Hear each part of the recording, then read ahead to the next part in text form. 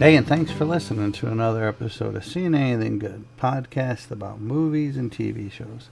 I'm Scott, and today we're going to be talking about a movie from 2014 called The Judge. It's a legal drama directed by David Dobkin, stars Robert Downey Jr., Robert Duvall, Vera Farmiga, Vincent D'Onofrio, Jeremy Strong, Dax Shepard, and Billy Bob Thornton. Now, Robert Duvall in his role received multiple award nominations for his performance, including the Academy Award, Golden Globe Award, Screen Actors Guild Award, and Satellite Award for Best Supporting Actor. If you've seen it, you'll know why, and when you do see it, you'll understand why he was nominated for all those awards. He was fantastic in this. For my money, I don't know why Robert Downey Jr. wasn't nominated. Same with Vincent D'Onofrio. They were fantastic in this movie as well.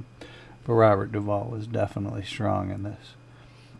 Now, the plot of this movie, you got Hank, who's Robert Downey Jr., is a successful attorney in Chicago. In the middle of a trial, he gets the news that his mother dies. He's heard arguing with his neglected, unfaithful wife, Lisa, who he's in the process of divorcing. So, when he gets the news, he decides to bring his daughter with him to his hometown because she's never met any of his family. He reunites with his older brother, Glenn, played by Vincent D'Onofrio, who owns a tire shop, and his autistic younger brother, Dale. They had me at that point, being a parent of two autistic children. At that point forward, they really could do no wrong, because when you include an autistic character in your movie, you pretty much got me at that point. Now, the morning after the funeral, the judge's car has damage and is the suspect of a hit and run of an ex-convict who the judge had sentenced to 20 years in prison for murder. Now, the thing I liked about the movie, first and foremost, is the cast. You got Robert Downey Jr. at the height of his Iron Man success in the Marvel Cinematic Universe. You got Robert Duvall, who's always putting out something that's good. You got Vera Farmiga, who I did do my homework on since I couldn't pronounce her name last time, who for my money was one of the stronger characters in The Departed, another great movie. You got Vincent D'Onofrio, who just name it and he was good in it. You can even go way back to his early roles, and then you get to his most recent work, and just everything he's in, he just becomes that character.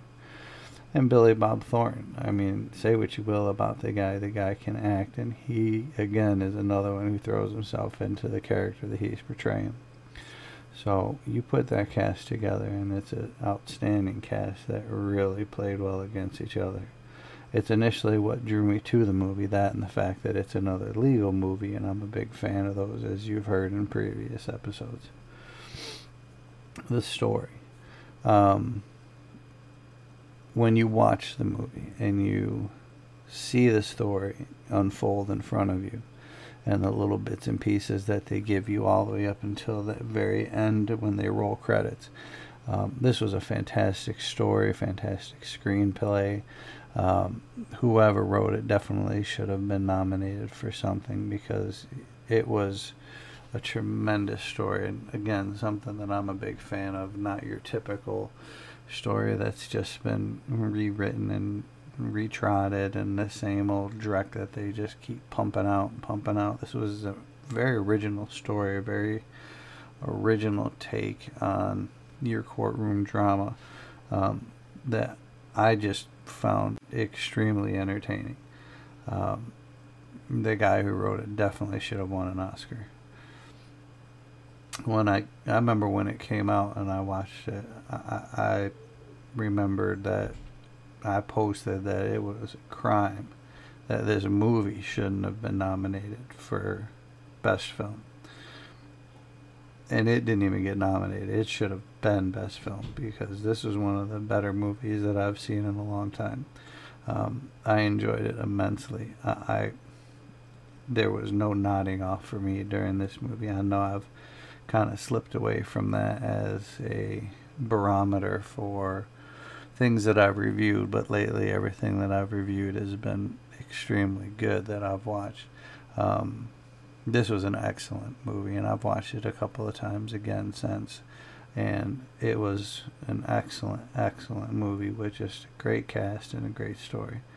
I honestly could not find anything in this movie that I disliked. Rotten Tomatoes, on the other hand, gave it a 49%, and the audience gave it a 72%. I'm not quite sure why so low.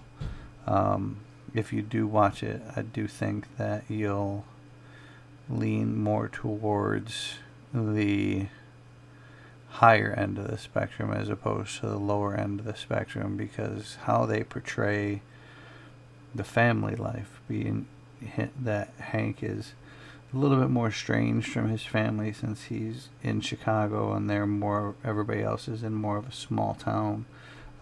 Him fitting back into it again, and him reincorporating, bringing his daughter to meet Grandpa Robert Duvall for the first time, and to be around uncles and the dynamic that they have, and just an awakening period for Robert Duvall and for Hank, who, minor spoilers, do not get along at all. Watching that story unfold throughout this, I really want to give this movie away, but even though it's older, normally I would. It's just I don't want to ruin this movie. I really want people to watch it because it's just such a good movie. If you haven't seen it, I definitely recommend watching it. That's what all I got for you for today. Be sure to check us out on Facebook.com/SAG Podcast. Also at Seen Anything on Twitter.